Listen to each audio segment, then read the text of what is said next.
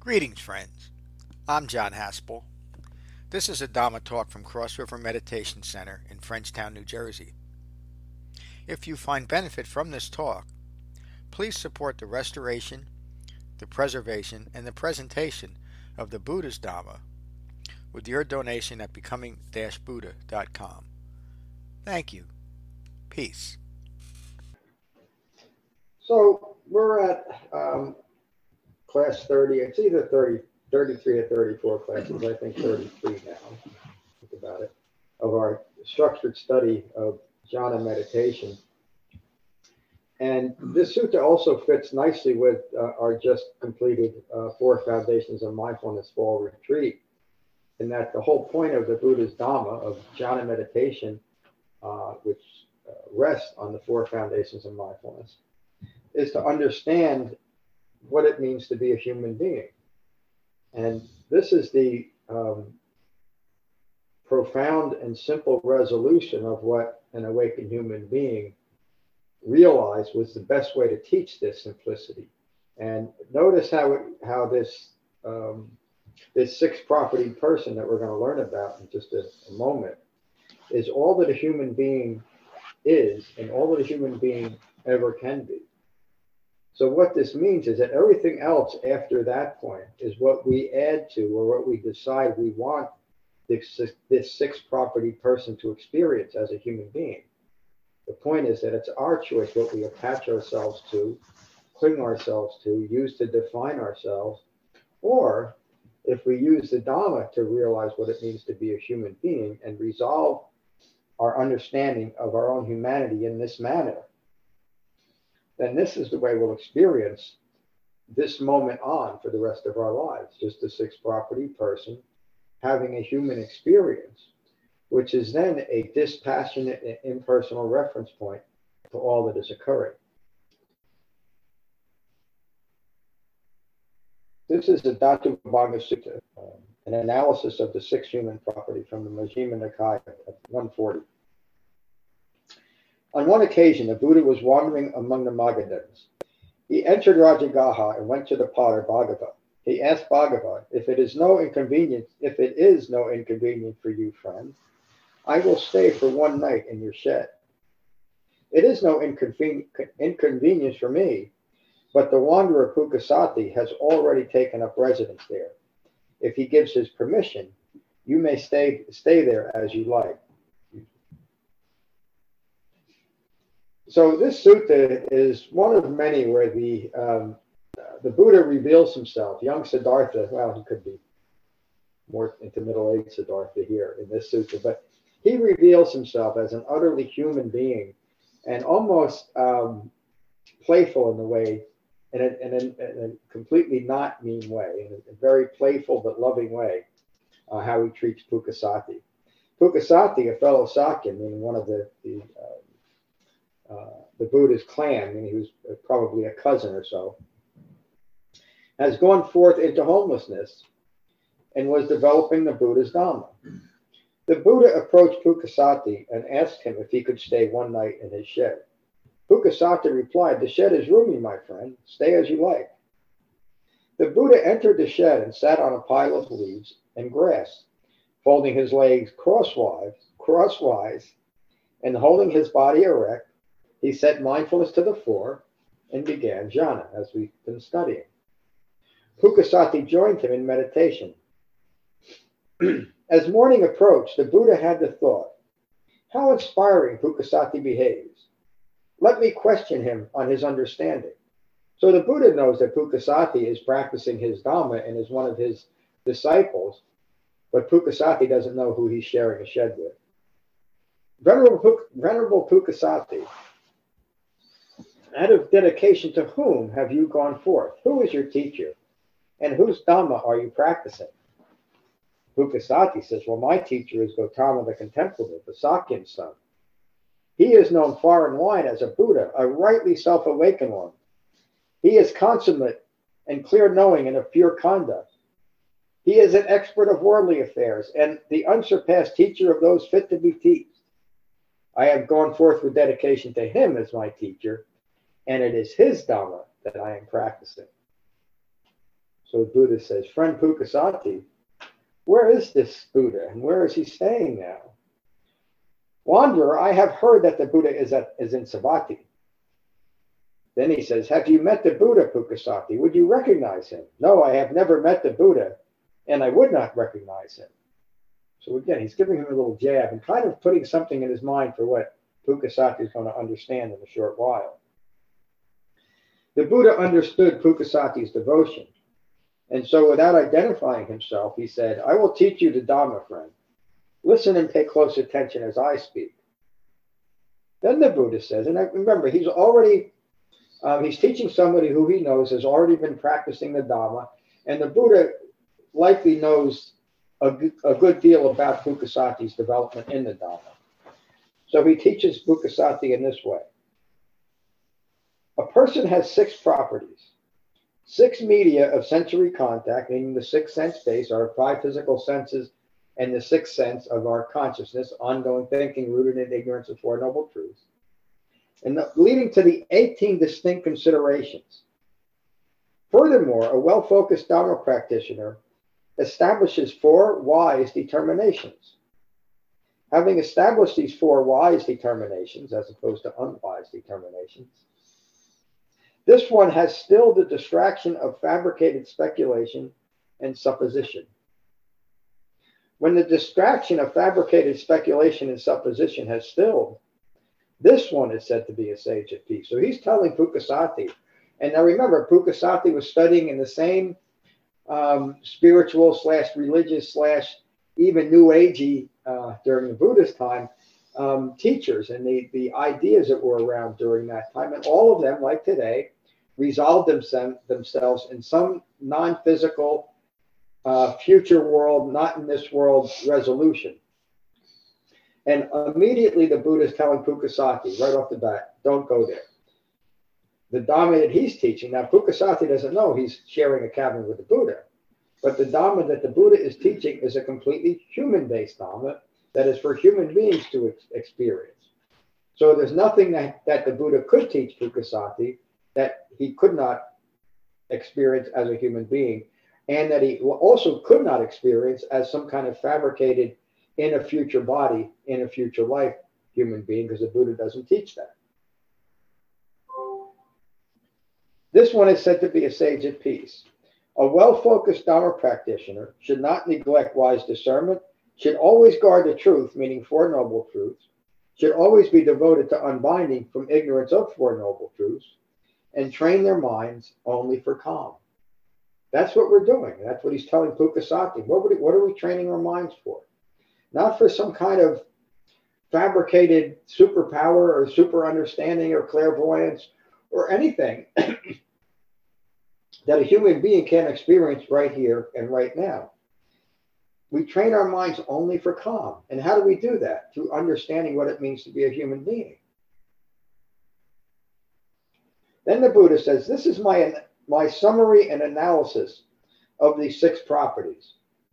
The earth property, the liquid property, the fire property, the wind property, the space property, and the consciousness property. And then the Buddha says a person has these 6 properties. That's it. And when you examine these 6 properties, that's all we ever are, and it's all we ever can be. Again, no matter what we attach ourselves to, and no matter how we live our lives or achieve in our lives, or even as Dhamma practitioners, we can achieve the highest levels of a Dhamma practitioner's life, meaning awaken, gaining full human maturity. And where does that leave us? It leaves us with the profound understanding that I'm a 6 property person. In fact, it is by understanding that we are a 6 property person and nothing more that we develop a calm mind.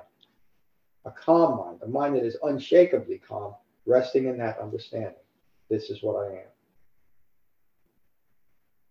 Then the Buddha says, furthermore, a person has 6 media of sensory contact, the 6th sense base, the eye, the ear, the nose, the tongue, the body, the intellect. A person, the Buddha says again,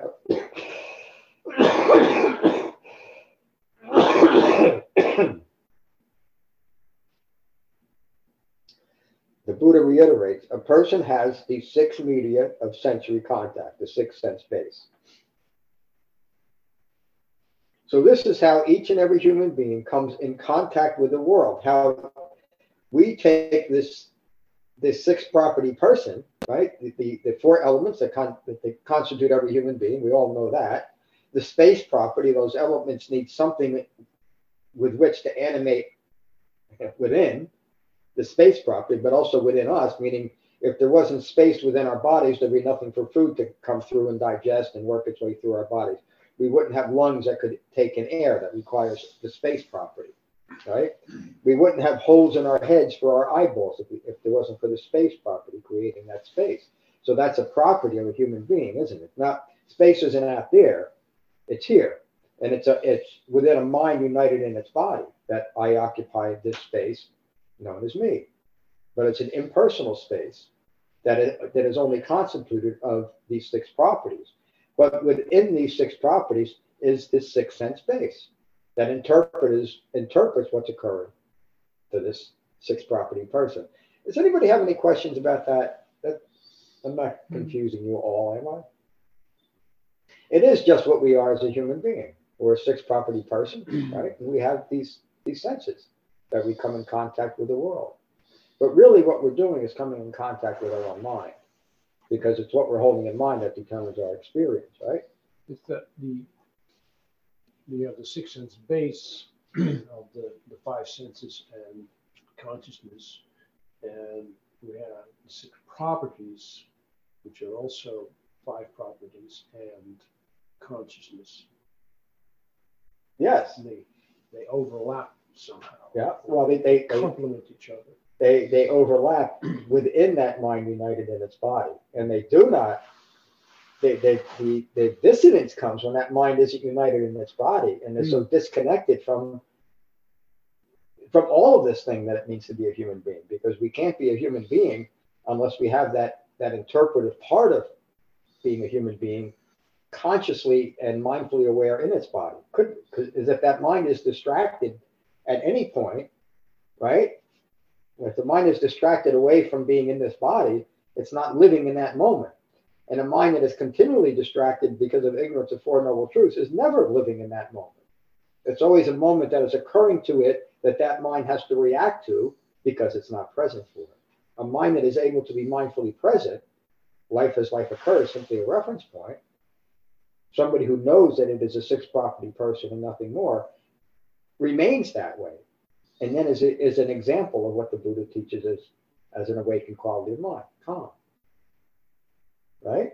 No stress. Rooted in the understanding of what's occurring and what is actually having an experience of what is occurring. Furthermore, a person has 18 considerations. Now, this seems pretty complicated, but when you think of, well, let me explain it first, and then I think you'll see, hopefully, that it's not complicated at all. On seeing form with the eye, one considers form as either a basis for pleasure, or this form as a basis for disappointment, right? That by eye form, or this form as a basis for equanimity. That's the choice I have. By coming in contact with this portion of my sixth sense base, something is either pleasing or it's disappointing based on how I'm taking it. Or if I'm not taking it personal or personally, then my mind is resting in equanimity, also known as calm, right? And that's the choice and that's the only choice that a sixth property person has in using those properties it has maturely, without any eye making, without any grasping after or aversion. I'm simply seeing what this form is seeing without any me in it. And so it doesn't mean that I won't recognize a beautiful sunset or the beautiful baby that visited us during our retreat, or a lack of a beautiful sunset. Maybe there wasn't any sunset at all, like today. It was a rainy day. It was overcast, so no sunset. Should I be disappointed that I didn't see another beautiful sunset like yesterday? This was just a really crappy day because of that. It spoiled my day because I didn't get what I wanted out of this day, which was another wonderful sunset. No. In fact, using that as an example, I'd be kind of a fool if I was disappointed because I didn't get another beautiful sunset today, wouldn't I? It would be a little bit immature, wouldn't it, be for me to have an expectation of how this day should be based on yesterday. But we base each and every moment based on what our last moment was like, or a culmination of every moment we ever lived that is coloring this moment, called conditioned thinking, leading my expectation of what the next moment must be like. And usually that next moment is going to be rooted in some form of anxiety because I'm dragging a bunch of stuff from yesterday into today, into tomorrow, losing my mind in this moment.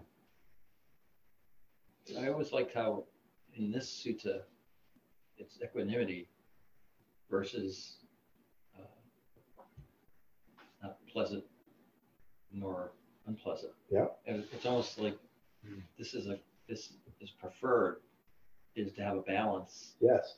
Versus in others, it seems like we describe it as we're kind of in a fog. Yeah. I've often been curious about in this sutta, it makes it seem like that's the preferred, to be in balance. Yes. Yeah, it's the preferred or the awakened or mature view, which is what we're, excuse me.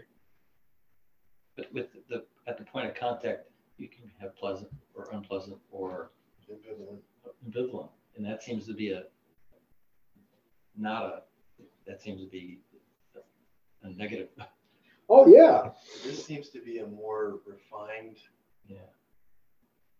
characterization of what's available on contact. Yeah. You're very much aware. Yeah. And that would be that balanced place, which is also always available to us through a properly rooted sixth sense base. The sixth sense base that is rooted in understanding of what's actually occurring without me being in it.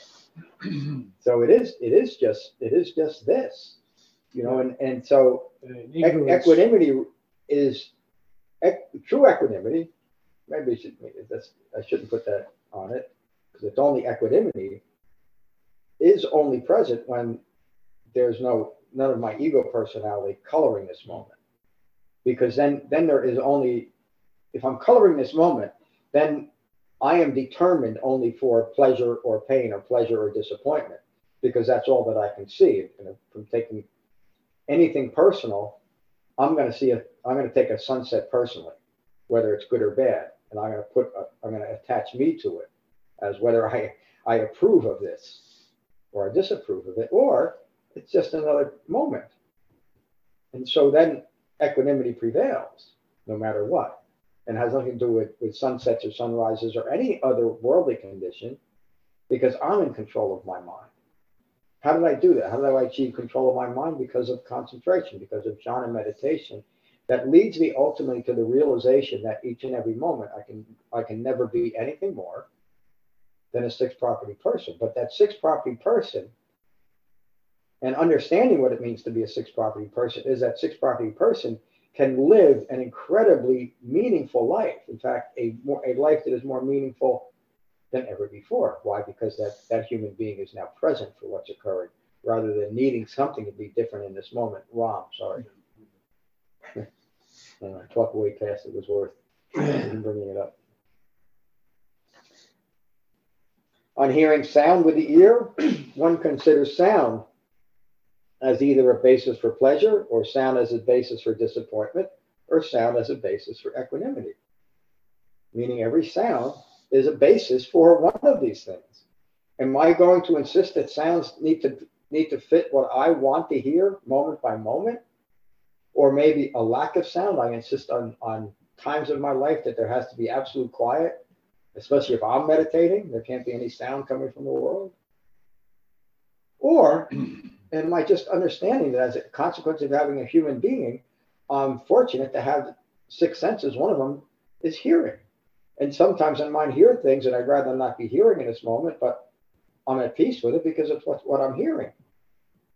For me to be fortunate to have hearing, I got to be open to hearing everything, don't I? And the way to be open to hearing everything without taking anything personally is through this practice, through understanding. that these senses are connected to a sixth property person. Who's coming in? I can't see who's coming in. Oh, Jeff. Hello, Jeff.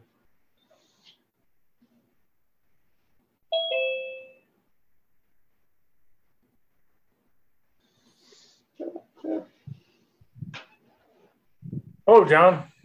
Hello, Jeff. There you are. I'm glad you joined us. We'll continue. On smelling an aroma with the nose, one considers aroma as a basis for pleasure, or aroma as a basis for disappointment, or aroma as a basis for equanimity. It's our choice, each and every moment of our lives. With tasting flavor with the tongue, one considers taste as a basis for pleasure, or taste as a basis for disappointment, or taste as a basis for equanimity. I'm simply tasting. I'm simply tasting what's here. On feeling a tactile sensation with the body, one considers feeling as a basis for pleasure, or feeling as a basis for disappointment, or feeling as a basis for equanimity. And we learned in the 4 foundations of mindfulness over our weekend retreat that a feeling just arises and passes away. There's nothing personal about any feeling. They're all impermanent. They all arise and pass away if we allow them. But if we insist on feeling things and only in one certain way, we're always going to be distracted and disappointed by our feelings. On cognizing an idea with the intellect, one considers the idea as a basis for pleasure, or the idea as a basis for disappointment, or the idea as a basis for equanimity. But as soon as I've identified an idea as mine, then I'm stuck with it. And I'm stuck with defending it and protecting it and keeping it going. Why? Because it's my idea. Even if the idea is as ridiculous as many that I've had, such as crawling to the bottom of a vodka bottle as quickly as I could, was reasonable. I should do it over and over and over again. I was mindful of that thought for many years. And that is mindfulness, by the way. Right? I was recollecting and holding in mind what I most needed in that moment. And I firmly believed it's what I most needed in that moment. But my belief didn't make it so, did it? It was a self-centered, self-referential idea that kept that going, that I needed alcohol and drugs to survive in the world. I proved it wasn't true, but I couldn't prove it while I was doing it, was I? I couldn't prove it with the same mind that I was using to keep it going. The same is true with the Dhamma. I can't keep that same compulsive mind. That mind is compulsed towards keeping me going. Continued I-making, not looking for equanimity, always seeking pleasure and pain through the sixth sense base rather than equanimity. And if I keep doing that, I can't hope to resolve this issue either, can I? If I keep doing the same things that keep it up, I can't expect ignorance to subside. But if I develop the Dhamma and understand that all I can ever be is a sixth property person, and if I stop trying to add to that sixth property person that which can't be added to it, then I can rest in calm and equanimity. And knowing that each and every moment, as David pointed out, thank you, David, that it is that distinction. We choose equanimity or not. And we choose it as things are coming in contact with our senses, right? Not when we're isolated from the world, but when we're secluded from the world. How do we do that? How do we establish seclusion? What am I talking about? What's the difference between seclusion and isolation? Seclusion is established in the 4 foundations of mindfulness and jhana meditation. It's a well-concentrated mind that can walk out into the world moment by moment, maintaining seclusion of understanding, but not being isolated from the world. Right? Isolation is something that is rooted in fear and anxiety in the world. What we're talking about through the Dhamma is a deep and powerful and moment-by-moment immersion in life as life occurs, without the need for it to be any different. Simply a sixth property person. John, would you say that then pleasant or unpleasant is almost a state of delusion? That clarity would be, equanimity would be a state of clarity? Yes, equanimity, thank you, David. Equanimity is the awakened mind. It's just another word for, not just another word for the 4th foundation of mindfulness that has been established now by an awakened human being, meaning a fully mature human being, And so their mind rests in equanimity. But we also experience it, and we may not recognize it, but we experience it in each and every meditation session, which is that fourth foundation of mindfulness, to recognize, if only for just a brief moment or two, your mind is resting in calm or resting in equanimity. And the reason why it's important to recognize it, and the reason why David is bringing it up, is so that we do recognize that that's a natural consequence of our human mind. It's not something that we grasp after. It's not something that, if we're favored by gods or goddesses or whatever there might be, or favored by our own practice, that will be granted this. No. Equanimity is the natural state of a human being.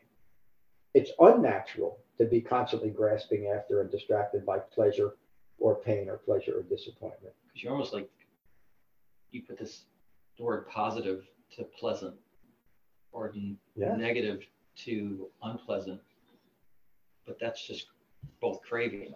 Yeah. So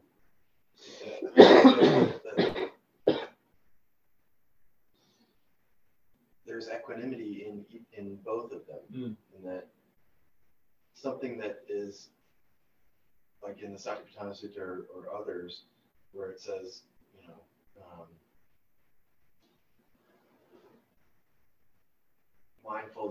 mindful of pleasurable thoughts, feelings, emotions. Mindful of that there is not pleasure. Mindful that there is neither pleasure nor non-pleasure. So there's mindful that there's not pleasure doesn't necessarily mean negative. Yeah. There can be sort of a equanimous quality of mind, even if something that doesn't belong to pleasure arises. Is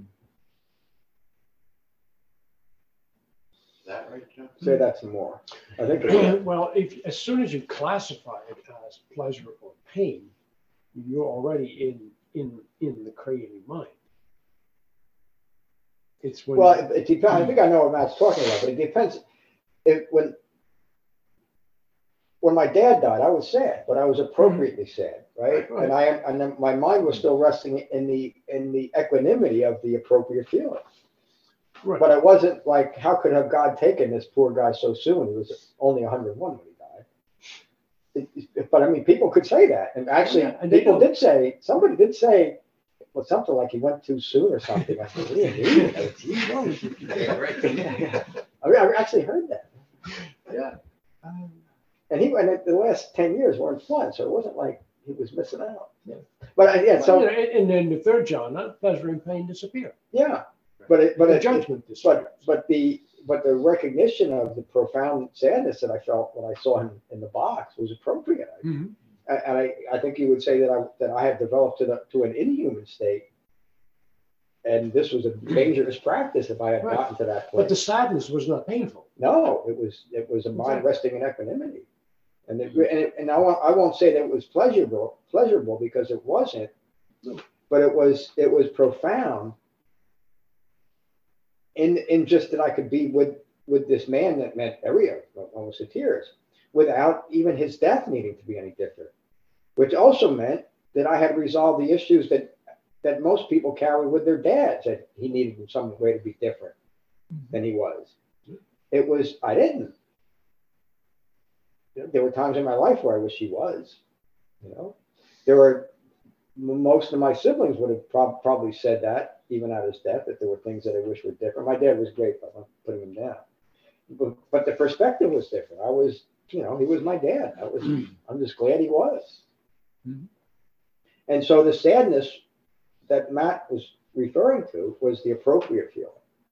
And I'm glad you brought it up, because you can misunderstand where we're going here, that we're moving towards becoming automatons where we're not supposed to feel. But what we do get the ability to feel is to feel everything. We learn what it means to feel as a human being, which means I don't need it to be any different. I'm just a sixth property person having these feelings. Thank you, Matt. Thank you, everyone. So these I gotta go back just a little bit. Okay, I covered that. These are the 6 considerations that are conducive to pleasure, 6 considerations that are conducive to disappointment, and 6 considerations that are conducive to equanimity. A person has these 18 considerations. So it seemed like a lot, 18 considerations. I got to consider all these 18 things? No, it's not that. You have the choice in each and every moment of how you're going to use your senses.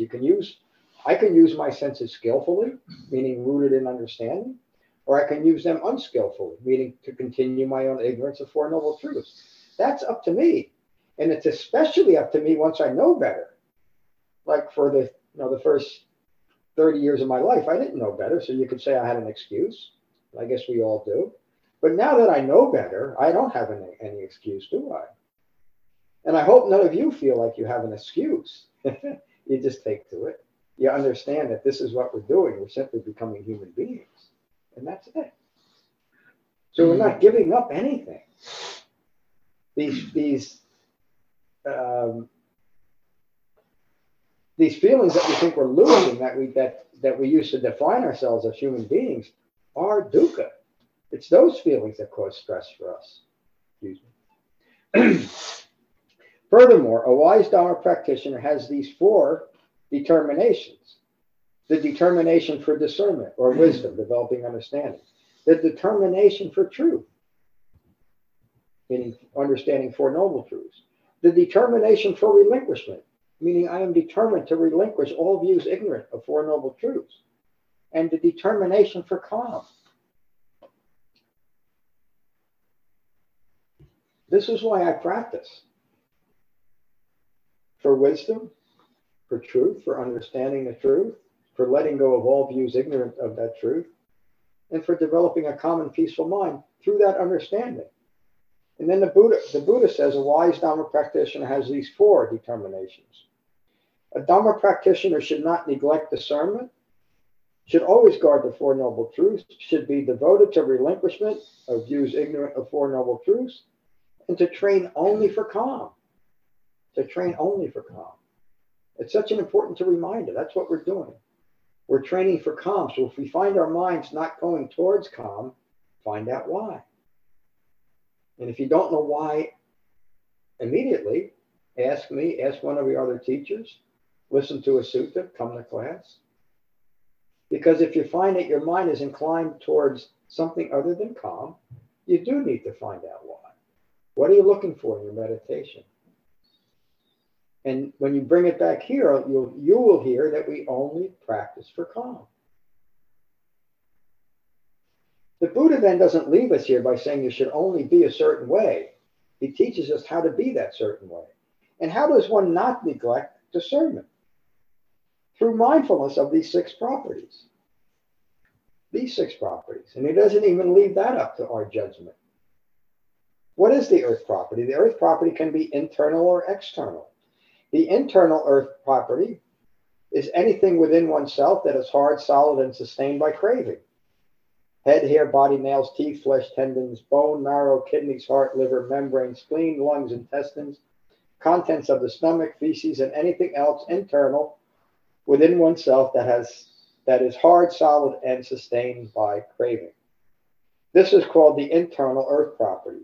Both the internal earth property and the external earth property are simply earth property. What's the external earth property? The imagination, the fabrication of who I think I should be out in that world, such as 6'4" and playing center field for the Yankees, when I'm only 5'7" and slow of foot.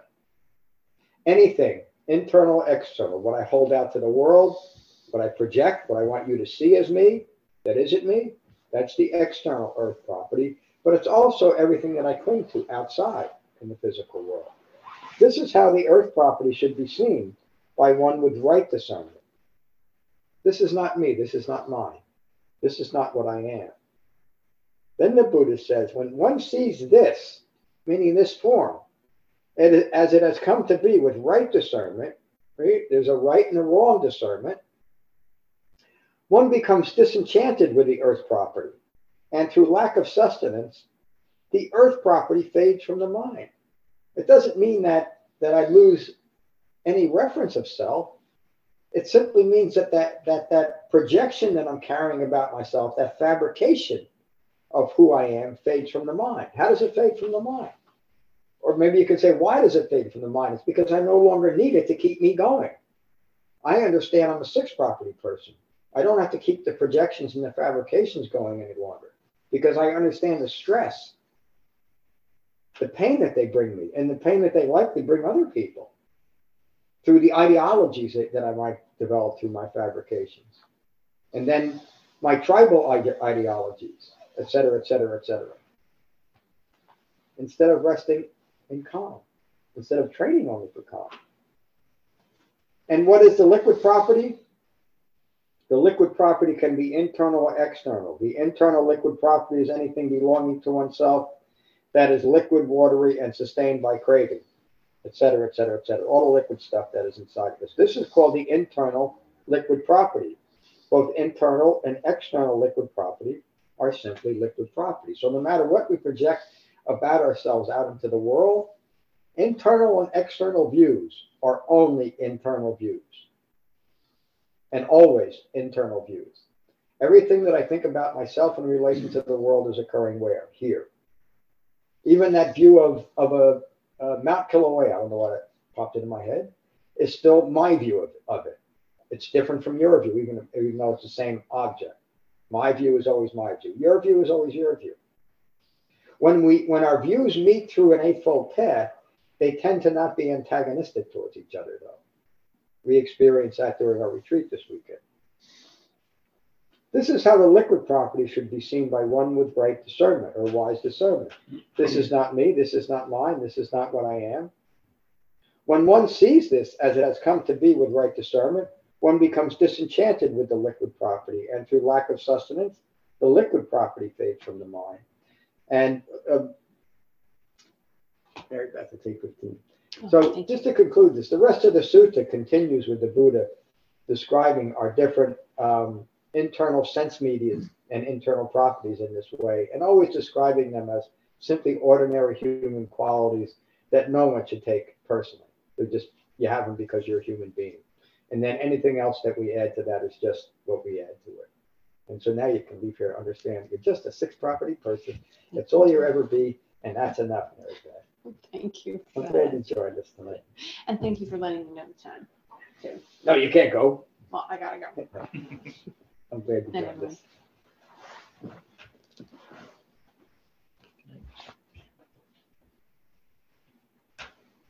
And the Buddha continues. And what is the fire property? The fire property can be internal or external. The internal fire property is anything belonging to oneself that is fire, fiery, and sustained by craving.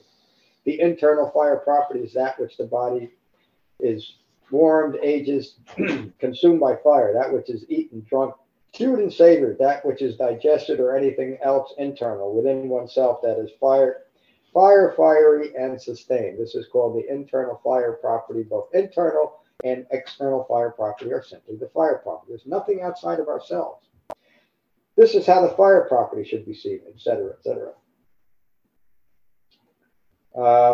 Wind property the same way. And what is the space property? The space property can be internal or external as well. The internal space property is anything belonging to oneself that is spatial, and sustained by craving. The internal space property is the holes of the ears, the nostrils, the mouth, the throat passage, whereby what is eaten, drunk, consumed, and tasted gets swallowed, and where it collects, and whereby it is excreted from the body, or anything else internal within oneself that is spatial, and sustained by craving. This is called the internal space property. Both internal and external space property are simply space property. What does it mean here in each section, each description? And sustained by craving. This view of self, that this is what the self is constituted as and described by, meaning using the senses rooted in ignorance to describe the self, is what is meant by sustained by craving.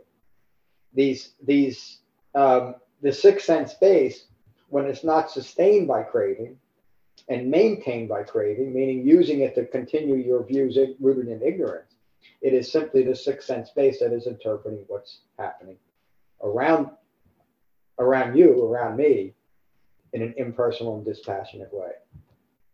So it's not contributing to craving. It's just seeing what's clearly there. This is how the space property should be seen by one with right discernment. This is not me. This is not mine. This is not what I am. This is not myself. When one has seen this as it has come to be, meaning through Dhamma practice, as it has come to be with right discernment, one becomes disenchanted with the space property, and through lack of sustenance, the space property fades from mind. We become disenchanted, no longer enchanted with my eye making, because we see the foolishness of it.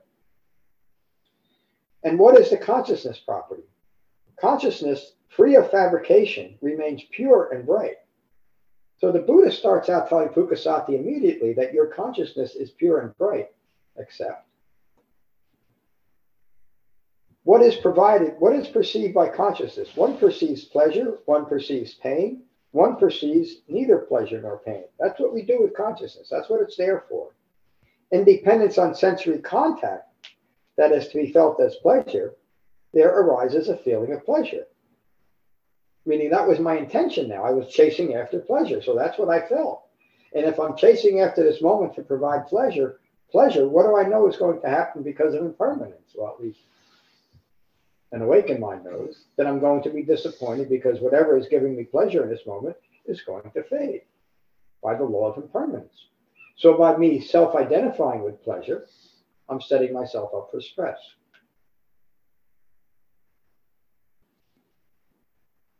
Due to self-identification, the Buddha says, one perceives, I am sensing a feeling of pleasure. In dependence on sensory contact that is to be felt as pain, there arises a feeling of pain. And due to self-identification, one perceives, I am sensing a feeling of pain. In dependence on sensory contact that is to be felt as neither pleasure nor pain, meaning going into that moment as Matt was describing, as David was describing as well, in equanimity, then there arises a feeling of neither pleasure nor pain. And due to self-identification, one can perceive, I am sensing neither pleasure nor pain, or you can understand in this moment, my mind is resting in equanimity. And therefore, the question doesn't arise. You're just resting in equanimity. You're just resting in the pure experience of this moment. The Buddha continues, through refined mindfulness, one understands that with the cessation of self-identification of that very sensory contact, the feeling of pleasure has arisen independently of that contact. What is to be felt as pleasure ceases. It is stilled through lack of sustenance, through lack of me craving and clinging. Then I am simply experiencing what is experiencing. The reaction in me is stilled. Through refined mindfulness, one understands that with the cessation of that very sensory contact, the feeling of pain has arisen independently from that contact. What is to be felt as pain is still. Through refined mindfulness, one understands that with the cessation of that very sensory contact, meaning no longer using my senses to continue ignorance, now simply as a non-self-referential interpretive vehicle, the feeling of neither pleasure nor pain has arisen independently of that contact. It's just what's present. That is to be felt as neither pleasure nor pain is still. Just as when two sticks are brought together and agitated, heat and fire are born, dependent on that contact and the agitation. Both components have to be there for fire to start. There both has to be a mind. There both has to be a human being with an uncontrolled mind that is prone to agitation for that mind to become agitated. There's a condition there. When those sticks are separated and the agitation ceases, heat subsides and the fire is extinguished. When ignorance is taken out of the equation, that mind is no longer agitated. There's nothing left to bring those fires of passion. In the same manner, an agitated mind, lacking concentration, in dependence on contact, will feel feelings of pleasure or feelings of pain, or feelings of neither pleasure nor pain, but that ambiguity will be also bothersome. It will be seen as boredom, something that needs to be immediately addressed by immediate distraction. A wise Dharma practitioner, however, understands that with a cessation of sensory contact, feelings of pleasure or pain or neither pleasure nor pain are still. We just feel what's arising without the need for it to be any different. Now there remains only a mind established in equanimity, luminous, pure, supple, and spacious. Just as if a skillful goldsmith were to take raw gold and through skillful effort transform this raw gold into a refined and flawless ornament, malleable and luminous. The gold would now suit the goldsmith's purpose. We're doing the same thing with our minds. We're molding the gold of our mind into something that is useful for what? For awakening, for developing calm. In the same manner,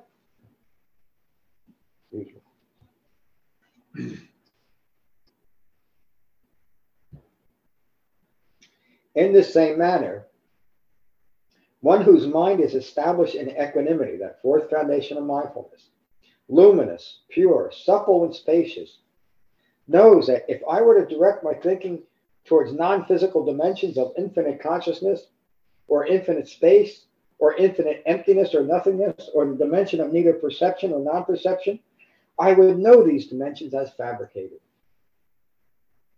Again, the Buddha is teaching Pukasati what was common during his time and common during our time, that there's some kind of magical experience that's to be found in transporting ourselves somehow into some non-physical realm.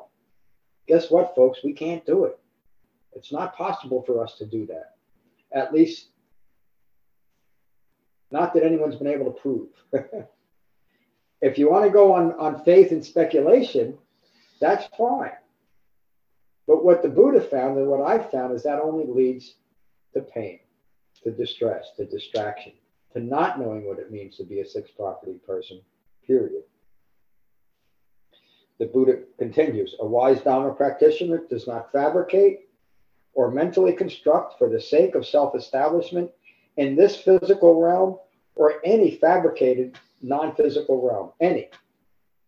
Fabrication's abandoned. This one is not sustained through craving. This one is released from clinging to anything in the world. This one is no longer agitated. Their mind is calm and well concentrated. This one knows their mind is calm and well concentrated, meaning this one, as Dhamma practitioners, we know it. If we don't know it, find out why. It simply means you need a little bit more practice. This one's mind is no longer, read it again, this one's mind is no longer agitated, their mind is calm and well concentrated. This one knows their mind is calm and well concentrated. This one knows birth is now ended, meaning there's nothing left within me to give birth to another moment rooted in ignorance. Birth is now ended. A life well integrated with the Eightfold Path has been lived. My task is complete, meaning awakening, gaining full human maturity is complete. There is nothing further in this world. Now I can just rest in that pure, bright equanimity. There's nothing further to do except be an awakened human being. Then the Buddha says, friend Pukasati, when sensing a feeling of pleasure, understand it as impersonal and as such impermanent. Understanding thus, craving and clinging vanish. Likewise, when sensing a feeling of pain, or sensing a feeling of neither pleasure nor pain, understand these feelings as impersonal and as such impermanent. Understanding thus, craving and clinging vanish. Understanding brings the awareness that pleasure, pain, and neither pleasure nor pain are impersonal and as such impermanent and are not craved for or self-identified with. They have nothing to do with me or mine. When feeling pleasure, pain, or neither pleasure nor pain, a wise Dhamma practitioner remains disjoined from these feelings, meaning as opposed to joining through taking things personal, we may remain disjoined. This one understands feelings in the body are limited to the body. This one understands feelings limited to human life are limited to this human life. No matter what I do, I can't take a feeling or a thought and implant it or extrapolate it in any way to some kind of future plane of existence. I mean, it doesn't even make sense to say it, does it? How could I? if I get this one life, if I'm a sixth property person, if I'm a mind united in its body, where else could I put this? There's no place else to go. I am a mind united in its body, and I intend to keep it here. It's taken me a while to get it here. So why would I want to fall back into speculation of going into nothingness or emptiness or any of these other non-physical realms? I might if I still associated with people that were like-minded and thought there was some value in that. And I might continue creating conflict if I continue to associate myself with those kinds of thoughts. But the Buddha teaches us how to resolve those types of associations. He says with the wise disciple, those with wise discernment, meaning we associate ourselves only with the Dhamma and we train only for calm. Those that do so understand that with the ending of life and the breakup of the body, that all that is experienced and not joined to will grow cold and end right then. That's life. That's a sixth property person. When I'm done, I'm done. Just as an oil lamp burns in dependence on wick and oil, from the termination of wick and oil, it would be unnourished and cease. In the same manner, when a wise Dharma practitioner is feeling a feeling limited to the body, they understand, I am sensing a feeling that is limited to this body. When wise Dharma practitioner is feeling a feeling limited to human life, they understand, I am sensing a feeling limited to this human life, meaning this feeling is a completely ordinary feeling. How do I know? Because I'm having it in this human life. It's the most ordinary thing that a human being can do is feel. And yet we become so enamored with our feelings, don't we?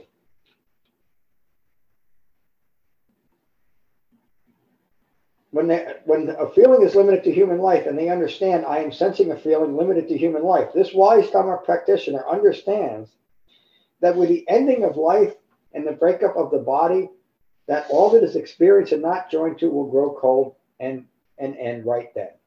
In this manner, when one has the highest determination for understanding, for the knowledge of the arising and the passing away of suffering and stress, this one has achieved the greatest understanding. What is the greatest understanding? Understanding the knowledge of the arising and the passing away of stress, understanding Four Noble Truths. This Dharma practitioner has gained release from all views, ignorant of Four Noble Truths. Their mind has established right view, now resting in pure truth. This view will no longer fluctuate due to distraction. This one knows whatever is deceptive and remains free from associating with deception. This Dharma practitioner is established with the highest determination for truth.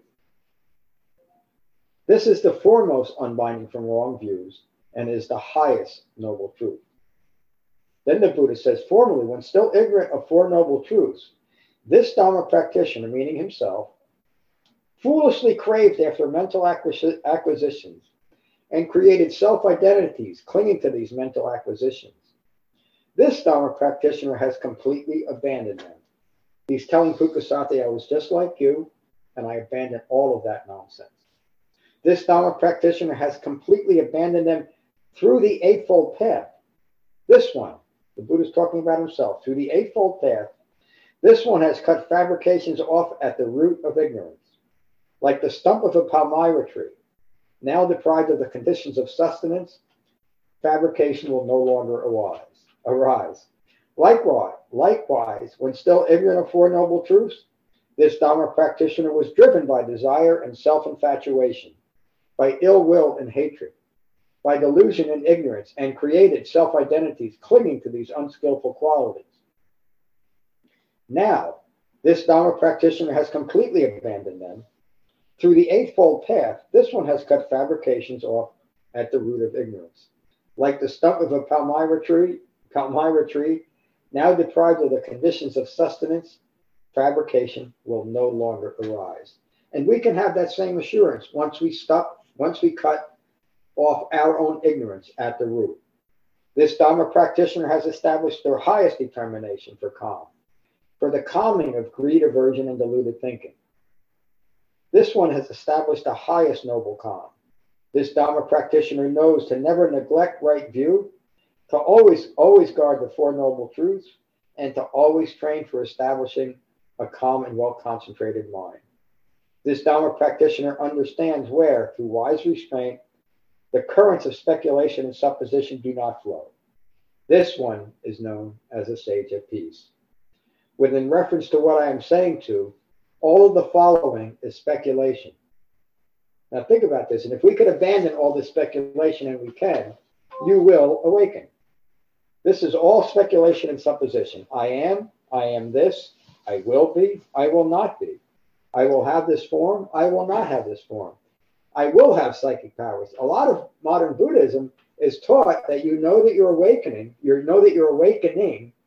when you start to develop psychic powers. And yet the Buddha taught 2,600 years ago to, if you start grasping after psychic powers, run. And come here and ask yourself why.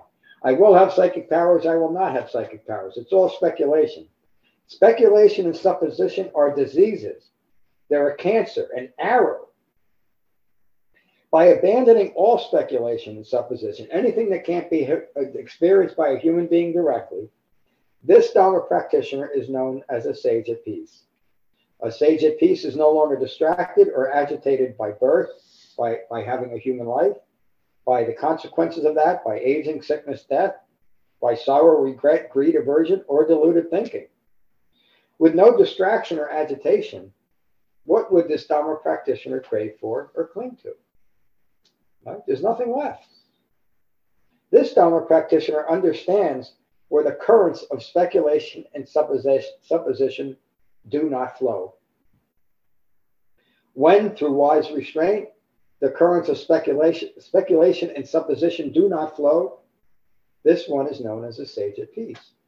We have a well-controlled mind. You've heard me refer to the Eightfold Path as a limiting path. This is what I mean. It limits us from falling into and grasping after speculation and supposition. Excuse me.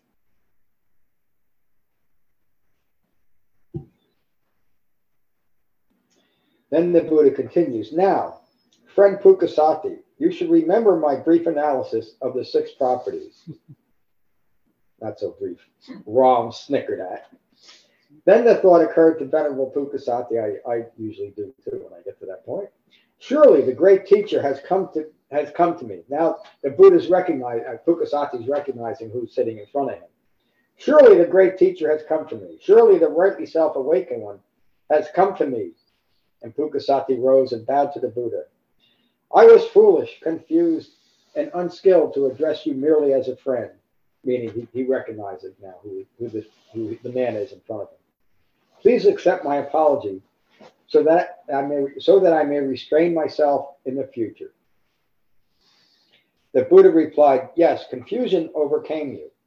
But most importantly, you have recognized your confusion and in accordance with my Dhamma, have made the strong determination to end your confusion. We do exactly that what the Buddha told Pukasati that he was doing in each and every class.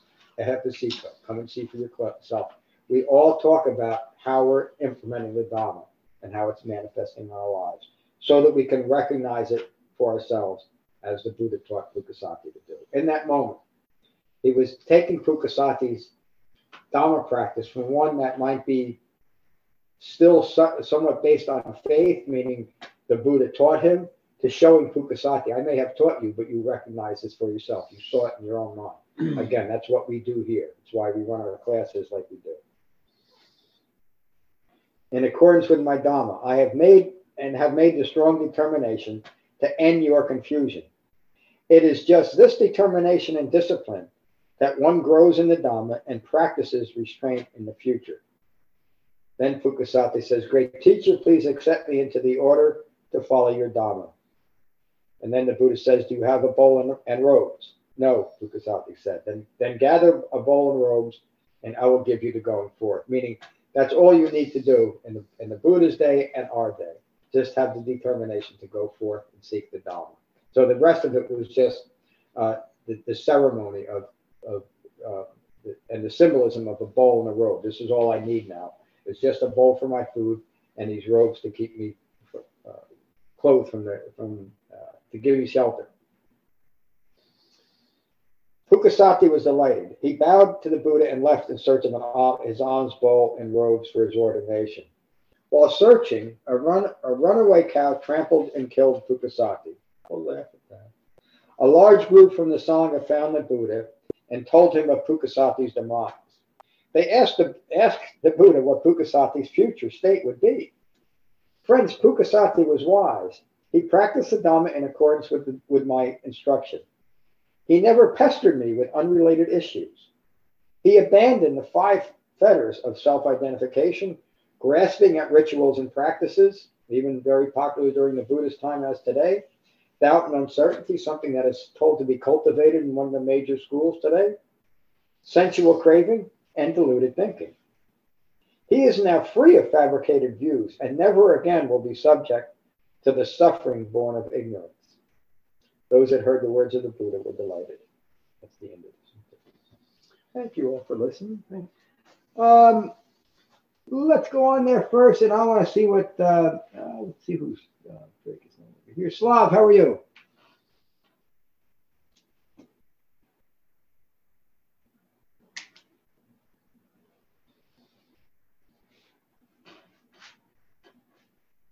Hello, Slav.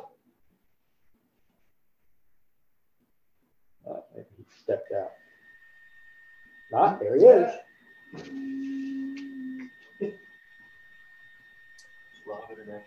Hello, John. Hello, Slav. It's very interesting. You're on your audio show. Yes, sex property of humans, and also I like how he described it's not me, not mine, it's not myself, and obviously it helps kind of like when you remind yourself it's not me, not mine, not myself. Have some discontact with let's explain. It's kind of like pull out you of this distraction, and yes, sometimes it's easy you're able to break distraction. Sometimes you have to repeat a couple times. And interesting, it's work. But what was that last you said, Slav? I didn't get it. I said, interesting, it's work help you when you remind yourself, not me, not mine, not about myself. It's help you kind of break through from distraction and go back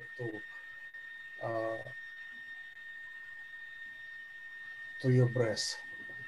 Yeah, it's kind of the essence of Dharma practice to recognize in this moment that I'm not bringing any of my ego personality into this. Thank you, my friend. Thank you, John. Hello, Jane. Hello, John. When I first started the practice, I had a really hard time with this idea that I could feel something and not take it personally. It took a while till I began to understand that if I'm living in the present moment, there's going to be things that bring me sadness and things that bring me joy. And as long as I don't introduce craving or aversion, then I'm not taking it personally. I'm just experiencing an authentic life as it occurs. And it's a lot less stressful. Yeah, isn't it? But it took a while for me to get there. Yeah, but would you say now that you're much more present for your life just in this certainly. moment as it's unfolding? Yeah. Yes. And that really is its own reward. I say that all the time, kind of in a maybe a humorous way, but it really is everything. Being here. Be here now, as Alan Watts once said. Thank you, Jane. Hello, Julia. Hi, John. Thank you for the teaching. I'm really happy to be here tonight. And I don't have much to share, but I'm just so glad to be here to listen. We are too. I'm glad you're here, Julia. Hello, Jeff. Hello, John. Hello, everybody. Hey, Jeff. Yeah, thanks for the teaching. I too am glad to be here. Yeah, I can say with my recent experiences, the concept of not accepting the suffering has really been completely transformative for me. Yeah, I've got a job that I'm supposed to organize swirling chaos, and now I'm going through some of these treatments that are kind of invasive and technically kind of painful, but it is actually, at this point, it's just kind of interesting. I mean, it's not really, I don't really have to suffer. It's just, I find it just kind of technically interesting, I guess I'd say. So I appreciate the teaching and this information. Yeah. Thank you, Jeff. I find the same thing too. For the first time in my life, starting a few years ago, I've been going to doctors rather regularly. Again, for the first time in 20. The only reason I went to doctors before was once or twice for physicals for work or something like that. And, you know, despite the time that I have to put into it, which is, you know, I'd rather not, but all of the things that they're doing really is fascinating. Even getting, I was getting an MRI attendant. I could see she was getting impatient with me because I was asking too many questions about what she was doing. And she wasn't used to someone being interested in what was happening. But, you know, they put this thing on my head to get a brain scan of what's this about? What's that? Well, just, it's better if you just be quiet. Okay, I took the hint and I was quiet. I just want to know. Did they find one? What's that? Did they find one? No, that's what I said. It's like, because I kept, for my whole life, I wanted to use that line from, I think it was Henny Youngman or Rodney Dangerfield. I had an x-ray in my head and they didn't find anything. So, of course, I had to ask her. I said, did you find anything? Oh, I said, I lost $50. Did you find it? And she didn't even laugh. Oh. Thank you, Jeff.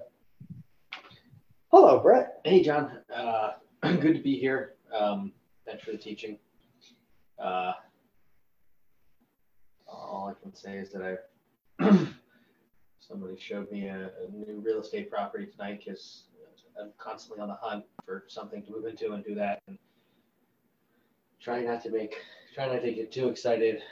So it's good teaching to relate to keep everything in check.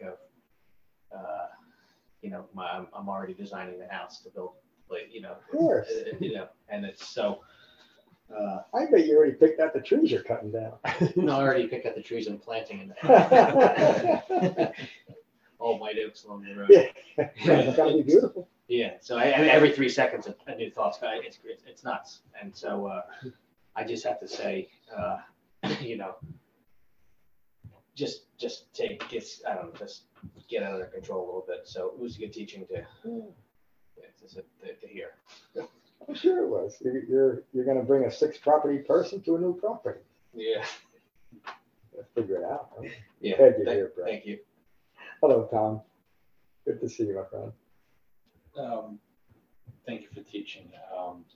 I've been noticing at times where I'm agitated in the middle of the day and I don't know why, and I'm realizing that there's just things going on in my body or my mind or something I'm seeing or hearing or touching or feeling, and how much you attach emotion to that. And if you're not mindful throughout the day, it kind of builds up. And some days I really just find myself really agitated and not knowing why. And now, listening to this, it kind of makes sense a lot of times. I think I'm just floating through life and I'm not in the moment. I'm not mindful. Yeah. And just trying to get through the day. And a lot of it is just, it could be a noisy neighbor, or it could be something else, and it bothers me, and I get stuck and cling to that emotion, and then it carries over to everything else I do. Yes. But that's great insight to see that you're doing. That's the beginning of Dharma practice and stopping that, right? Before you can end that process that you're doing, you have to see it. Yeah. And now that you see it, you can end it. And usually that ending is going to be gradual.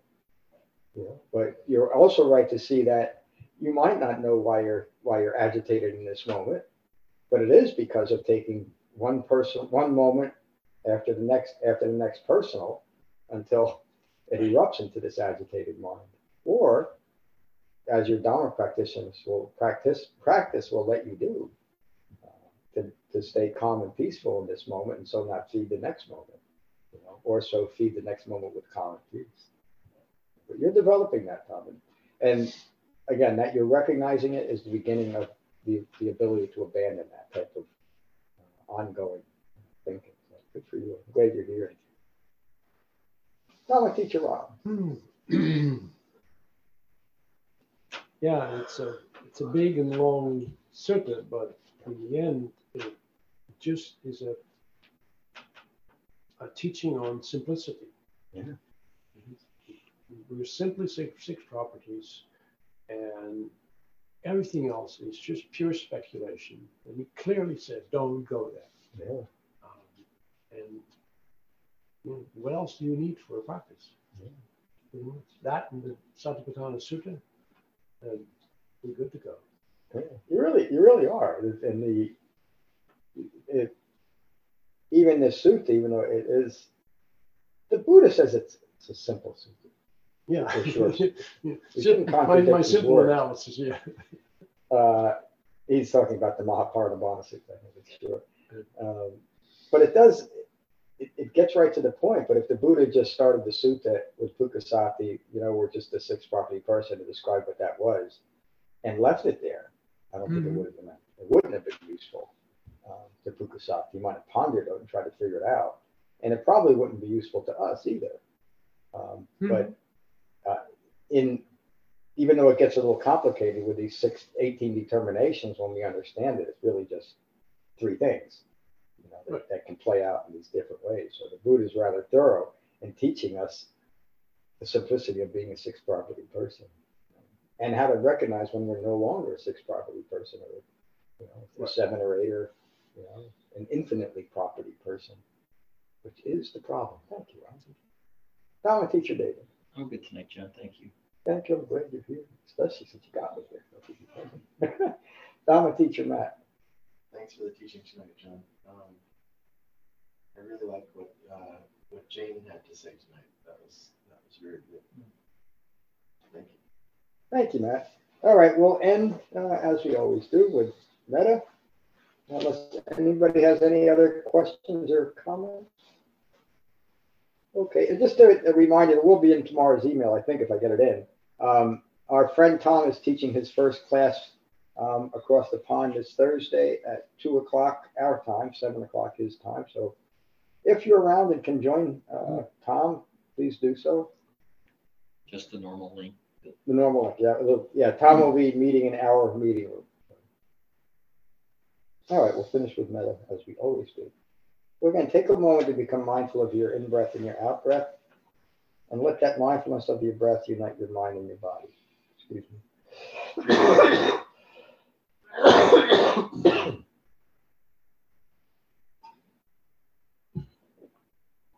The Buddha's words on metta. This is what should be done by one who is skilled in goodness and who knows the path of peace. Let them be able and upright, straightforward and gentle in speech, humble and not conceited, contented and easily satisfied, unburdened with duties and frugal in their ways, peaceful and calm and wise and skillful, not proud or demanding in nature. Let them not do the slightest thing that the wise would later reprove. May all beings be at ease, whatever living beings there may be, whether they are weak or strong, omitting none, the great or the mighty, medium, short, or small, the seen and the unseen, those living near and far away, those born and to be born. May all beings be at ease. Let none deceive another or despise any being in any state. Let none through anger or ill will wish harm upon another. Even as a mother protects with her life her child, her only child, so with a boundless heart should one cherish all living beings. Radiating kindness over the entire world, spreading upwards to the skies and downwards to the depths, outwards and unbounded, freed from hatred and ill will. Whether standing or walking, seated or lying down, free from drowsiness, one should sustain this recollection. This is said to be the sublime abiding. By not holding to fixed views, the pure-hearted one, having clarity of vision, being freed from all sense desires, is not born again into this world. Thank you all for a wonderful class tonight. Thank you, John. Peace. Thank you, John. See you all. Good night. Thank See you, you, Slop. See you, James. See you, Jeff. Thank you, John. Have a good night. You too. Thank you for listening. I rely on donations to support the continued restoration, preservation, and presentation of the Buddha's Dhamma. If you find benefit here, please consider a donation at becoming-buddha.com. Thank you. Peace.